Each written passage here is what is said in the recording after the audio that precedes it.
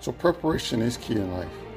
Planning, preparing, executing that plan, you will get the results. But what I'm also very proud of is the effort.